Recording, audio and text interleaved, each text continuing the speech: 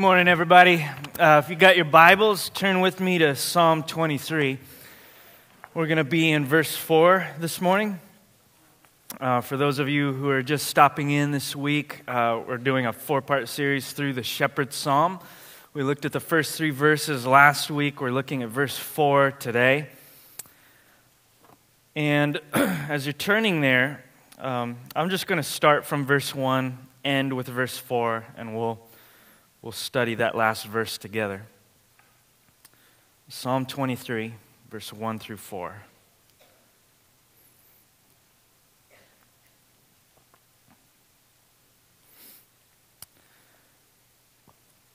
King David, he writes this. This is what he says. He says, "The Lord is my shepherd, I shall not want. He makes me lie down in green pastures. He leads me beside still waters. He restores my soul. He leads me in paths of righteousness for his name's sake." This is our text for today. "Even though I walk through the valley of the shadow of death, I will fear no evil, for you are with me. Your rod and your staff, they comfort me." This is God's word. Heavenly Father, we ask right now that as we open up your word, you would send the power of the Holy Spirit to fasten your word to our hearts. We pray for all sorts of distractions and oppressions and torments of the devil, anything that would try to keep us from hearing the voice of the Lord and sensing the presence of our God. We pray that it would be banished in Jesus' name. We pray that darkness would be pushed out, evicted, not just from this theater, but from each and every one of our lives, every one of these families represented, so that we can have a clear channel by the power of the Spirit through your word to know what it means to be comforted, to be known, to be saved. And we ask that, Lord, you just fill this place with the fragrance of Jesus Christ. We ask that above every other thing that we are experiencing sensory in the mind, in our bodies, Lord, this week, we pray that above all of those things, the fragrance of Jesus Christ would be the most potent and the most powerful and the most vivid and the most alluring and the most attractive.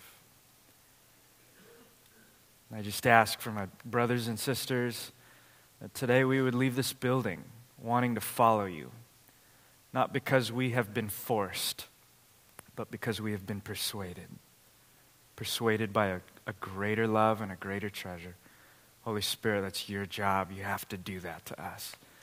Pray that as I do my best to explain your word, that you would apply it in a supernatural and powerful, profound way. The only way that you can. We pray and trust in this in Jesus' name. Amen. The valley of the shadow of death. The valley of the shadow of death. Last week we looked at Christ as our shepherd. This week I want to look at Christ as our comfort in the valley of the shadow of death.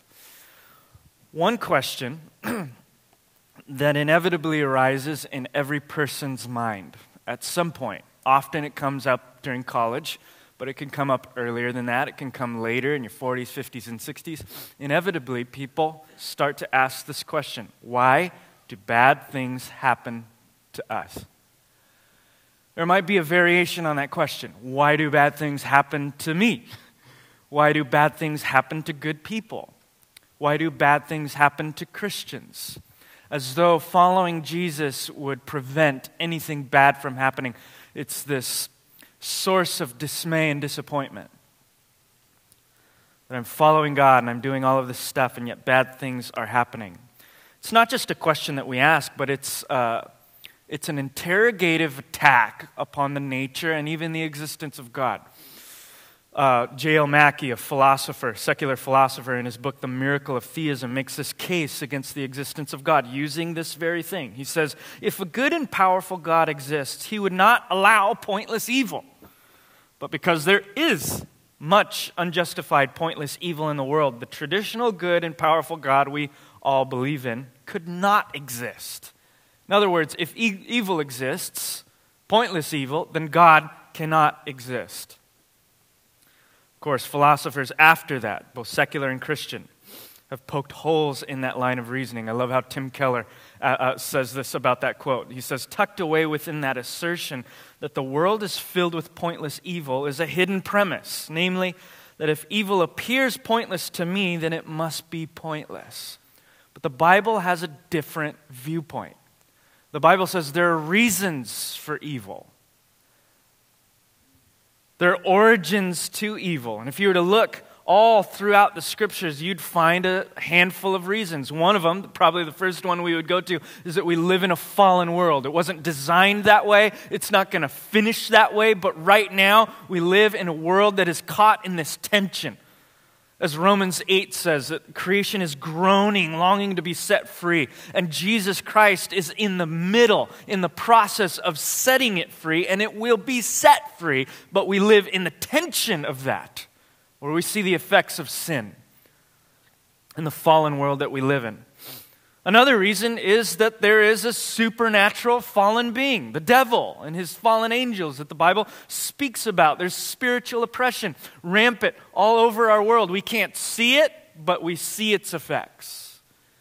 And that devil is actively engaging in destroying people's lives and God's creation. Of course, he will be shut down. He's already been shut down at the cross, but he will be actively and once and for all finished in all of his work when Christ comes again. But there is that effect, the devil. But lest we think that everything bad that happens is because of the devil, lest we become that type of person, you know this type of person, that's just sniffing the devil under every rock. I have a headache, it's the devil! I am in debt, it's the devil! You know? Lest we think that it is one of those two only, the Bible also says that sometimes we make bad choices. Sometimes is a generous word. We make bad choices a lot.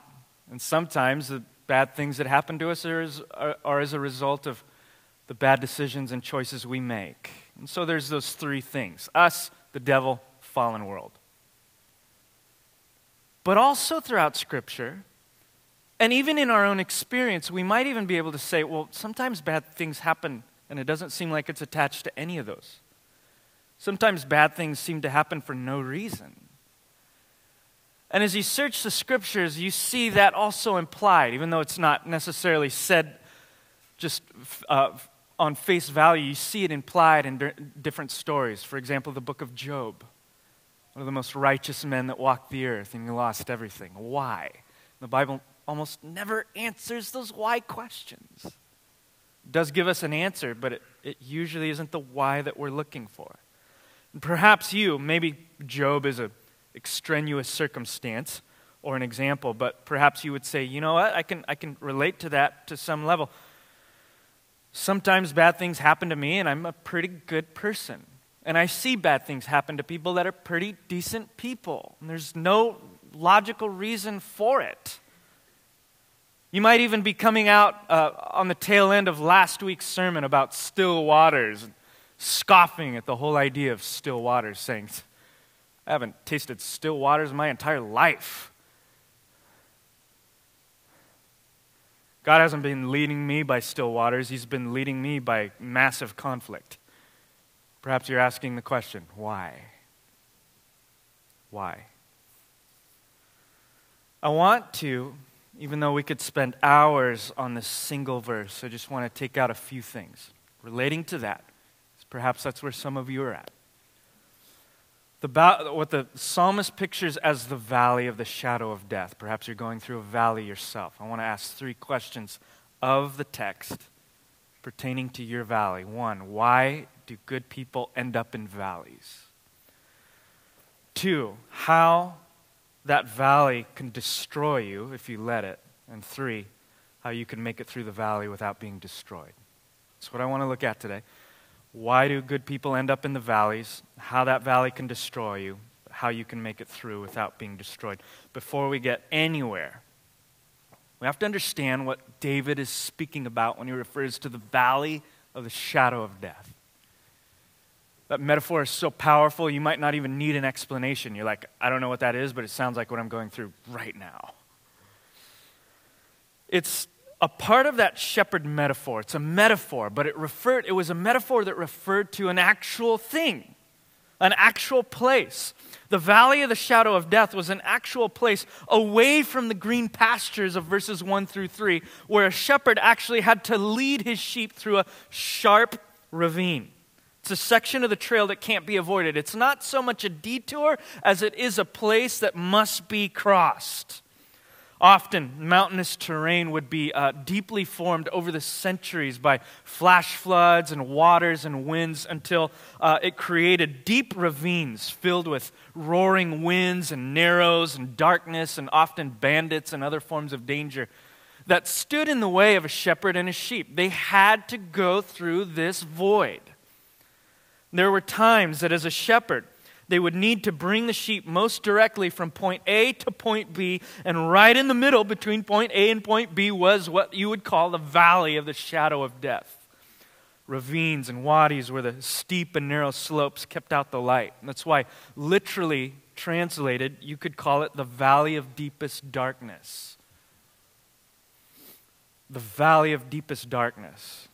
The point of the shepherd's psalm right here is that sometimes the shepherd in his wisdom will take you through valleys like this, even though you have no idea why or what's going on. There are times where a shepherd will take his sheep through the valley of deepest darkness because that is the point that they have to get through to get to the other side. You don't know why. You don't know any other detours. You wouldn't know what to do if you were by yourself, but you have to trust the shepherd who leads you through it. In fact, the flow of Psalm 23, those first 3 verses, seem to imply that those paths of righteousness, the shepherd leads us in paths of righteousness, sometimes include the valley of the shadow of death. It's not paths of pleasure. It's paths of being made righteous. Sometimes the fruit, pardon the silly pastoral metaphors and euphemisms, but the fruit often grows most in the valleys. Sometimes that path of righteousness includes the valley of darkness, even though at that moment we might not understand why, because we're right in the middle of it. Donald Miller once asked this question. He said, "Ever wonder why your favorite movies are loaded with conflict? All the movies you love, all the novels that you read, usually are wall-to-wall with conflict. Why?" He goes on to say, when we watch the news, we grieve all of the conflict that we see, but when we go to the movies, we want more of conflict. Somehow we realize that great stories are told in conflict, but we are unwilling to embrace the potential greatness of the story we are actually in. We may think God is unjust rather than a master storyteller. Now you might say at that point, "Oh, great, so God is using my mishaps for his own amusement?" Well, not quite. It just means that God's goodness is not limited to green pastures. That God is not beyond using even the dark valleys and the difficulties that you're in to turn around for your greater good and his glory. He's not limited to simply the blessings in your life to show you that he's good. He's working below the surface. This is what we see in verse 4. God is working below the surface, even in the valley of the deepest darkness. And sometimes God brings you through it. And we want to be careful with that language too. Because we also know that God doesn't author evil. He's not the author of evil. But he certainly will orchestrate it and turn it around for his good purposes. I love what we see. We see that very thing in Paul's letter to the Romans when he says in Romans 8:28, "And we know that for those who love God, all things work together for good. For those who are called according to his purpose." Now, we might look at that verse and say, well, yeah, it makes sense. When I pray, God works it together for good. When I read the Bible, God works it together for good. In other words, we think of the good things that we do, and we assess that God is going to take the good in our lives and work it for good. No brainer. But if you look at the whole flow of Paul's thought here, look at what he starts with in verse 18. He says, "I consider that the sufferings of this present time are not worth comparing with the glory that is to be revealed to us. That's how he starts that whole section, the sufferings of this present time. So what is he saying later when he says, I believe that we know that for those who love God, all things work together for good? He's talking about the sufferings of this present time. Paul is saying, I believe and we know that for those who love God, the sufferings of this present time will be worked together for your ultimate good. But then we take ultimate good and we read into that our own version of what good is, right? I do this all the time. Take any circumstance that you're in, lost my job, got a flat tire, have a headache, I'm bored, but God is going to work out all things for my good. What it would be good for me in this moment? Netflix. What would be good? A TV dinner. What would be good? 10 hours of sleep and my kids sleeping in for an extra 2 hours. Just enter into that space, anything that you think is good. But Paul doesn't do that. He goes on to explain what he believes is good in God's eyes. He says, for those who are foreknown, they are also predestined to become conformed to the image of God. When he says right before that, we know that God works all things together for your good, or specifically, he works all of your present sufferings for your ultimate good. He's saying, and he says this in the next verse, he's working all of your sufferings so that somehow through those things he can conform you to the image of Jesus Christ. That's what real good is. He doesn't mean he'll take away the difficulties, or he'll remove the trials, or you'll have an easy life, or you'll never have to go through a valley again. Saying you're going to go through some valleys in life. But God is going to use those valleys to make you the person that he has envisioned before time began. To make you stronger, to make you more solid in him, to make you experience his deep goodness and his love. In other words, the valley of the shadows becomes a powerful tool in the hands of the master. Baptist preacher F.B. Meyer once said, there is a good purpose in all of these shadowed valleys because they test the quality of the soul. They reveal our weak places. They unveil the stars that peer down through the interspaces of rock and tree. They make us follow the shepherd closely lest we lose him. It's in the darkness that we cling the most tightly to the person that we're following. Contrast that with this. When you're most comfortable and most affluent, you tend to be most self-reliant. But it's when you're afraid, it's when you're fearful, it's when you're unsure that you cling.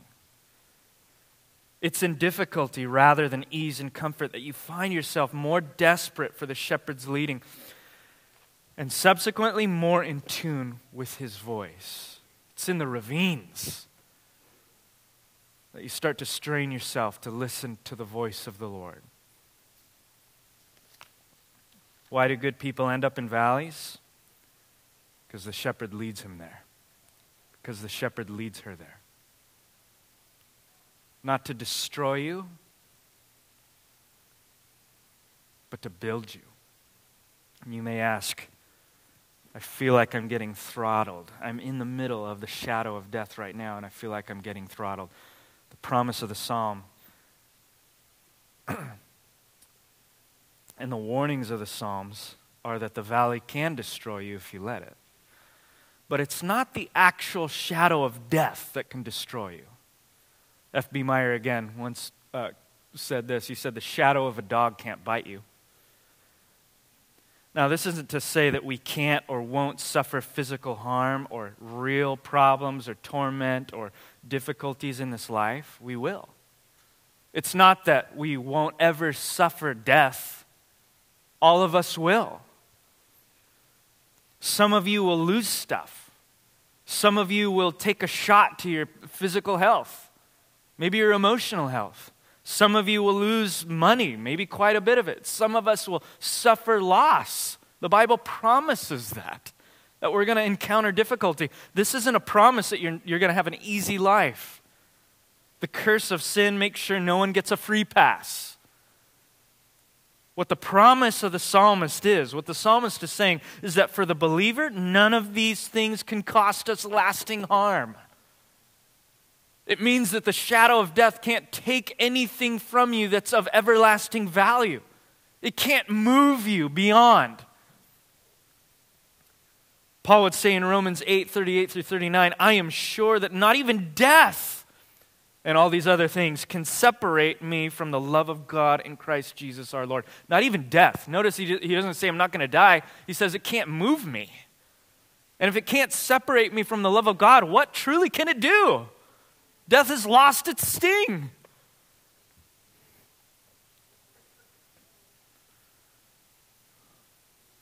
But here's what the shadow of death can do to you.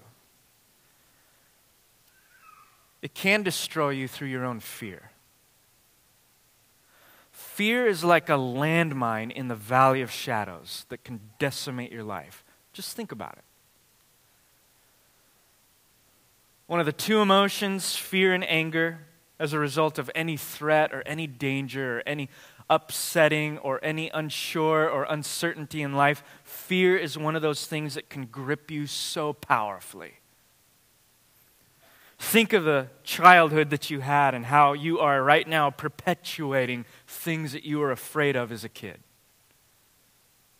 I'm not talking about the boogeyman under the bed, you know what I'm saying? I'm talking about subtle ways that we right now act because of something that happened before. Perhaps you grew up poor, and being afraid of poverty, you strove to excellence. You went to college, you went to school, you worked hard. You are right now working hard. In fact, you're working yourself to death.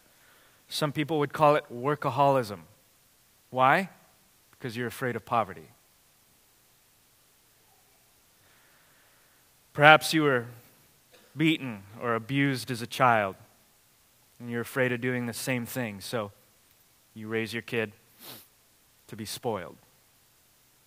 They run you over and they run other people over, and they'll pay for it later in this life. Why? Because you're afraid. Maybe you're afraid of what people will think of you. Maybe you're in high school, and you're so paranoid that people are going to disapprove of you that you will literally do anything that it takes to get on their good side. Anything. Go against your own morals and values. Sacrifice who you truly are to please other people. Why? Fear. Maybe you're so afraid of what's happening in the world. You look at a few headlines and you just won't even get out of bed. Or maybe you live in such a constant state of reluctance. Maybe you won't live a certain way. Maybe you won't go out and do certain things. Maybe you put this on your kids. Maybe it's completely changed the way that you live. Never forget, over a decade ago, after 9/11, the president had to tell people on national television, hey, go to the store. Like, go shopping. Don't stay in the house. Like, do stuff. Maybe there's something in your life that is so scary that it's actually changing the way that you live. Maybe one of your parents left your other parents, and so as a result of that, you'll never trust anyone again. Maybe you're in a relationship right now, and that person is dealing with those deep-set fears. I could go on and on and on. Fear is powerful. But the hope of Psalm 23 is you don't have to live like that. You don't have to live in bondage to fear and apprehension. You can make it through the valley without being destroyed by your own fear. Look at what David says in the last half of this verse. He says, even though I walk through the valley of the shadow of death, I will fear no evil. Why? For you are with me. How does a person make it through the valley of deep darkness? David actually says it's God's presence. Over and above any other thing in your life, the one thing that will get you through the darkest times in life is God's presence. That's why at Reality we've said so many times at the risk of over-repetition that God's presence will answer, a moment in God's presence will answer a lifetime of doubt and fear. Just being in the presence of God and sensing it and feeling it for a split second will do wonders. It has set people free in this very theater from years of bondage. People for the first time experiencing the power of the living God, just sensing his nearness. The psalmist says in another writing, your nearness is my good. Some of you have felt that in this very building. Some of you have felt it in your car. Some of you have felt it in your living room. Some of you have opened up the Bible and in a desperate plea for guidance have sensed the warmth of God's presence and his love around you. And there's no explanation about why such is happening or this is happening or that is happening. And at that moment, you might not even care because of God's presence. All the answer you will ever need in this life. Perhaps when Christ comes again, he'll give us some more answers about stuff. But in this moment, it's God's presence. It's gold. I will not fear, for you are with us. And I want you to see this beautiful thing that David does as he writes this psalm. Up until this point, he's speaking in third person, as he tends to do. The Lord is my shepherd. I shall not want. He makes me lie down in green pastures. He leads me beside still waters. He restores my soul. He leads me in paths of righteousness for his name's sake. Even though I walk through the valley of the shadow of death, I will fear no evil. And then right at this line, he turns a corner using the second person pronoun to make this as deeply personal as possible. For you are with me. And in a rhetorical literary flair, he puts God on the center stage. David, in a moment of writing, has squelched out everyone that he was talking to. And this has become deeply personal. I think there's something for us right there. I think we know intuitively, a lot of us, that God is a benevolent, good, merciful, kind, gracious God to people in general. But do you know that he's good to you? I know you probably can get to this point where you're like, yeah, God is present with his people. Generally speaking, the church. But do you believe that he's with you? Tangibly, specifically, individually, and personally with you? Yeah, I guess he's with people. I guess he's with the good, the good Christians in the room that read the Bible and sing really loud and lift up their hands. But I haven't done that for years. Do you believe that he would be with you? I will fear no evil, for you are with me. David wrapping his soul in the most emotional outburst. It's almost like he was in the valley of the shadow of death at that moment, and he was speaking out of experience. You are with me. His presence can get me through anything, including my debilitating fear. Listen to how the psalmist says this elsewhere in Psalm 46. Literally, the presence of God can get me through anything. This is what it sounds like he's saying. Psalm 46, God is our refuge and strength, a very present help in trouble. Therefore, we will not fear, though the earth gives way, though the mountains be moved into the heart of the sea, though its waters roar and foam, though the mountains tremble at its swelling, Selah. There is a river whose streams make glad the city of God, the holy habitation of the Most High. God is in the midst of her. She shall not be moved. God's presence can get you through anything. And notice that it's not a patronizing presence.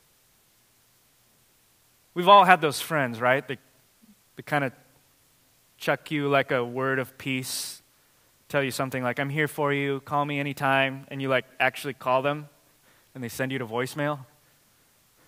Like, hey, I'm here for you, I'm so sorry about what you're going through, call me. I just did last night, you sent me to voicemail. Hey, I have boundaries too, man. God's presence is actually and actively doing something as you are immersed in it. David tells us, I will fear no evil, for you are with me. Your rod and your staff, those comfort me. It's not just your presence. It's not a patronizing presence. It's a presence that protects and guides. When we think of the shepherd's rod, perhaps you might think of the squiggly top of, the walking stick that we see in all the pictures.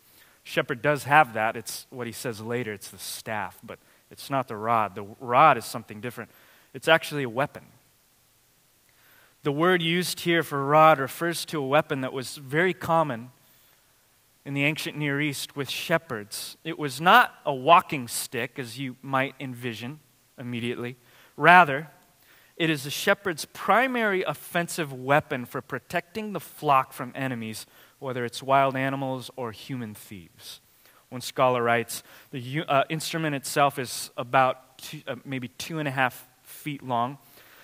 And at the end of that 2.5 feet is a mace-like end, just a ball of wood, which had heavy pieces of iron embedded into that ball of wood. It was actually a mace, a 2.5-foot-long mace. In fact, because of those pieces of iron, there are other places in the Bible, Revelation, some minor prophets, that refer to what is called the rod of iron. It's not talking about a piece of rebar. It's talking about a shepherd's mace filled with iron pieces. This was a deadly offensive weapon. Do we ever think of little shepherd boys like with carrying a mace? This sounds more like Viking warfare. You know what I mean? This is the metaphor that King David is trying to impress into our minds. We don't have a shepherd that just kind of lets us waltz into danger. We have a warrior, protector. He's not just present with you to watch you get destroyed. He's present with you to protect you in a very powerful way. This is the exact instrument that David himself would have killed those lions and bears that he spoke about in Samuel. It was with a mace. He also has a staff, and that staff was what you generally envision when you see a shepherd, I imagine, is that long walking stick with the crook at the top. And that often just functioned to lean on. The shepherd would lean on it when they got tired. They would climb with it, but they would also direct the sheep. It's fairly long. They would direct sheep as they're going off the way. In fact, they could even use the crook of the shepherd's staff to pull a wayward sheep back onto the trail. And this is the picture that we get, this metaphor that's being applied to our God. We have a God who's present, not just to watch us, but he's actually present to protect us and to guide us when we go astray, to lead us in paths of righteousness. So when we speak of God's presence, we're speaking about his guiding presence. What will get you through the valley of the shadow of death when it comes? It is God's guiding presence that comforts you and strengthens you and makes sure that you get through to the other side.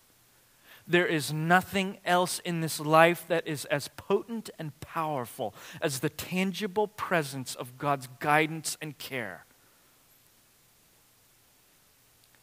And it's that picture in Psalm 23, that guiding presence, that we find most vividly and most fulfilled in the Christmas story, actually. We're told in Matthew chapter 1 that as Joseph was considering these things, behold, an angel of the Lord appeared to him in a dream, saying, Joseph, son of David, do not fear to take Mary as your wife, for that which is conceived in her is from the Holy Spirit. She will bear you a son, and shall call his name Jesus, first name, for he will save his people from their sins. All this took place to fulfill what the Lord had spoken by the prophet. Behold, the virgin shall conceive and bear a son, and they shall call his name Emmanuel, second name, which means God with us. As if that shepherd's metaphor didn't drive it home enough, God actually steps down into our neighborhood and becomes one of us. His own name speaks about his presence with his people. Jesus, the Son of God, is born. He lives. He died. And in his death, Jesus went not into the valley of death's shadow, which is where we are, but into the valley of death itself. He goes into the valley of death itself, not merely its shadow, and defeats death by rising from the dead. The author of Hebrews tells us that since we have flesh and blood, Jesus too shared in our humanity so that by his death he might break the power of him who holds the power of death, that is the devil, and free those who all their lives were held in slavery by what? By the fear of death. Jesus dies that we might be freed from the power of the fear of death.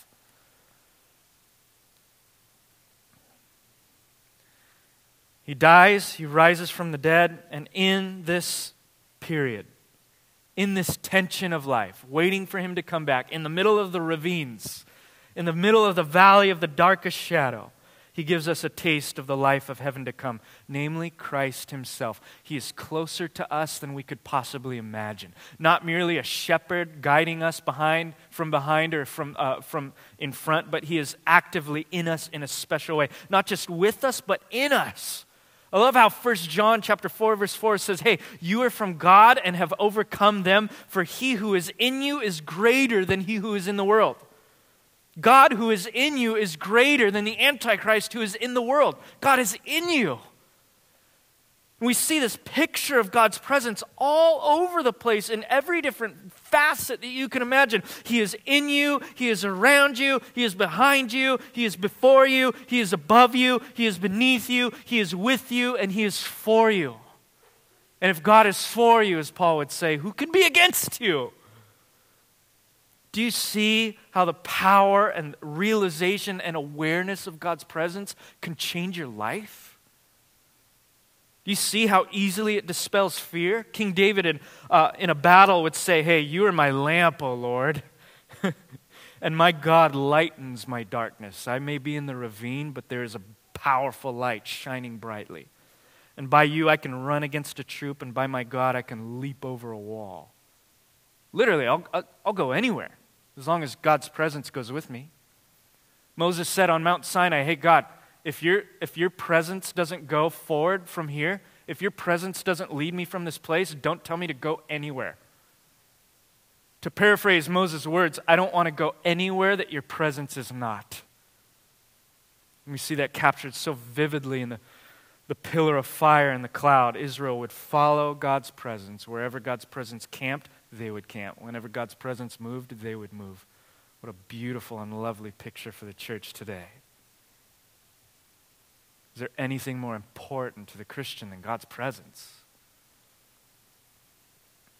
And so even when valleys emerge, even when death itself bites, and it will bite, we ought not fear it.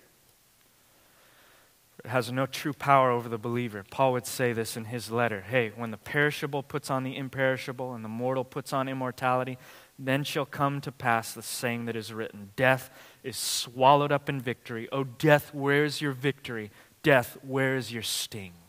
Death has lost its sting. Now the language there isn't, hey, you'll never die. The language isn't, you'll never suffer. The language of the psalmist or the apostle Paul or Jesus, it's not, there will never be any more valleys to go through. Rather, the language here is death has lost its ability to crush you. The language of the psalmist is the valley of the shadow of deep darkness has lost its ability to steal from you anything of value or to instill fear in you in a way that will shake you. You have been set free in Christ, and His Spirit is with you to comfort you through even the most difficult moments in life. You cannot lose. And you're not alone if you're in Christ, even though you can't see His effects, even though you can't sense His presence, even though you're in the valley of deep darkness, even though it's confusing, you are not alone if you are in Christ. That's a promise of God. And sometimes valleys have a way of teaching this like no other.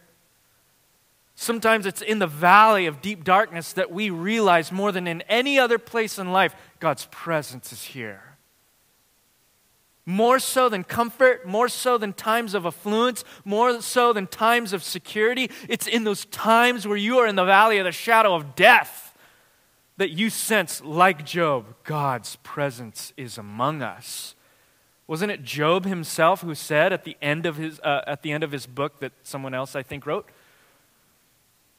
After having lost everything and still speaking with God, he was the one who said, God, I used to hear of you by the hearing of the ear, but now my eyes see you. It's often in the valleys that we experience more of God, not less of Him, if that's what you're looking for. Paul said, I don't want you to be unaware, brothers, of the affliction we experienced in Asia. For we were so utterly burdened beyond our strength that we despaired of life itself. Indeed, we felt like we had received the sentence of death. But that was to make us rely, not on ourselves, but on God who raises the dead.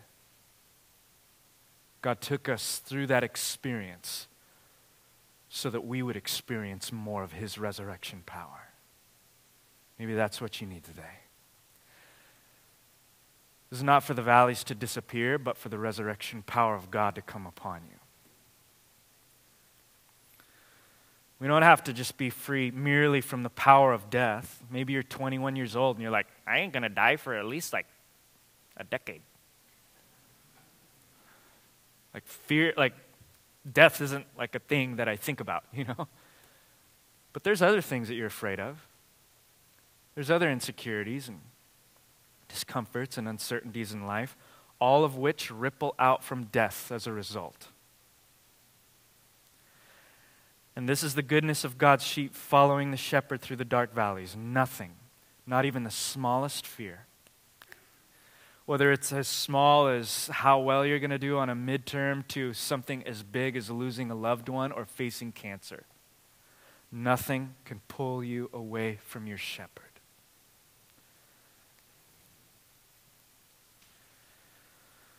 Problem, perhaps, I think for some of us, perhaps for maybe a lot of us in this room, is that not everyone in here are sheep. And by that, I'm just carrying on the metaphor, people who belong to God. You don't just belong to God because you were born.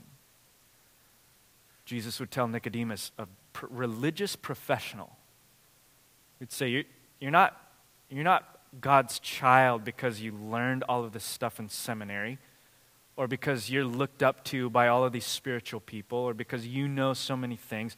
I would extend that conversation to you and say you're not a child of God just because you come to church, or because you come to a specific church, or because you have experienced something or believe certain things, all of which are good. That is not the deciding factor. Jesus would say, you must be born again.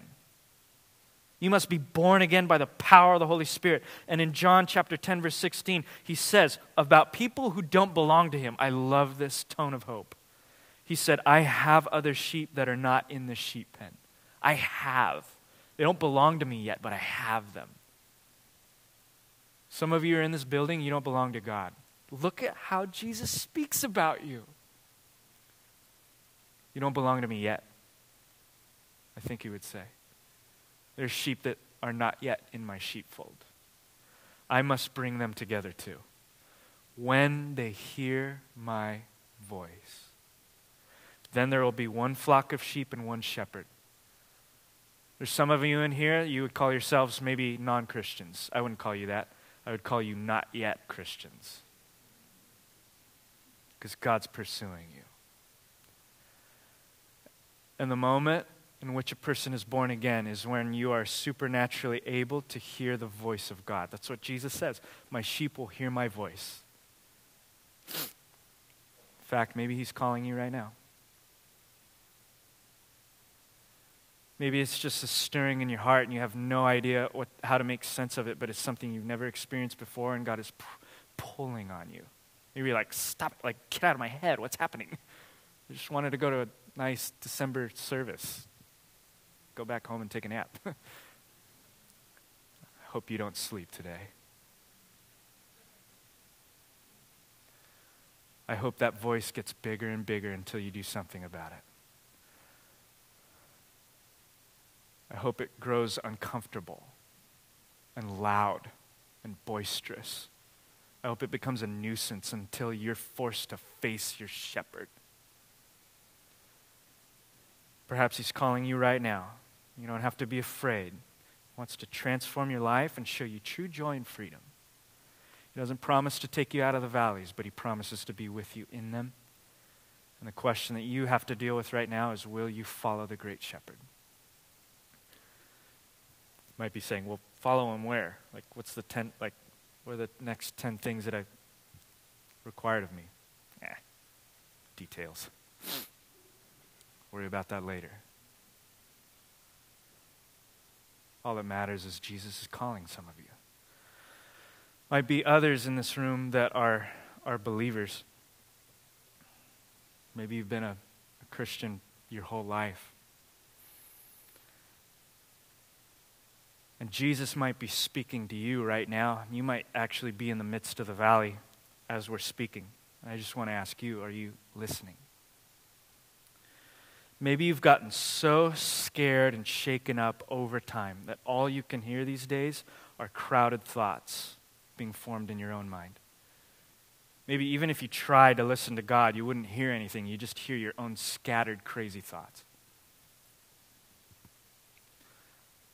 I want to do something for you this morning. I'm going to ask the worship team to come up. And we're going to stop everything like we do every week and try our very best to create an environment that will allow you to face Christ himself. An environment that will, to the best of our ability, we need the Holy Spirit, but to the best of our ability, make an environment that simply points to Jesus so that you have the freedom and opportunity to face him. And not just face him, but to begin to practice. And maybe for some of you, it'll be a long time since you've done this. But to practice abiding in his presence.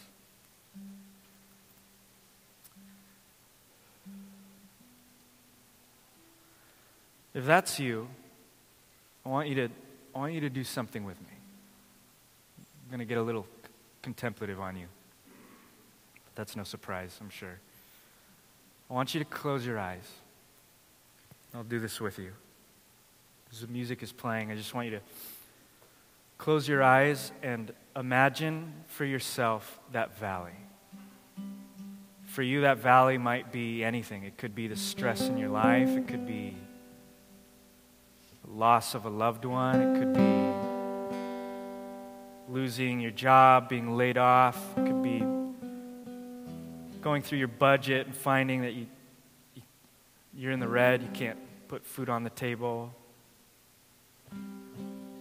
Maybe your wife left you. Maybe your husband left you. Maybe your marriage is falling apart. I mean, whatever it is. Maybe you just have a headache. But for you, I want you to envision that thing. You're in the middle of it. You're in the valley. You're in the storm. You're in the boat. And right now, I want you to do this. I want you to intentionally place yourself in the presence of the living God. I want you to stop everything. Eyes closed. I want you to imagine in that darkness of the ravine, I want you to imagine the overwhelming love of God pouring through every crevice of that valley, rushing upon you like a flood. I can say this because the Bible promises. All I'm asking you to do is envision what the Bible says is already a reality. I want you to do this for the rest of this morning. Perhaps your mind is like mine. It's just scattered, and you're trying to quiet your heart and be still before God, but your mind just keeps just popping everywhere. Take a phrase from the psalm. Could be any phrase, whatever just wraps itself around your heart. I will fear no evil. Or maybe it's the phrase, he comforts me. Or maybe it's the Lord is my shepherd. Or maybe it's you are with me. Every time your mind starts to scatter, just repeat the word of God in your heart and in your mind. And as you do it, allow yourself to come back to God's wonderful presence. A moment in the presence of God can answer a lifetime of questions. I can think of no better way to spend the rest of our morning than in the presence of God. And he's here. He's here with you.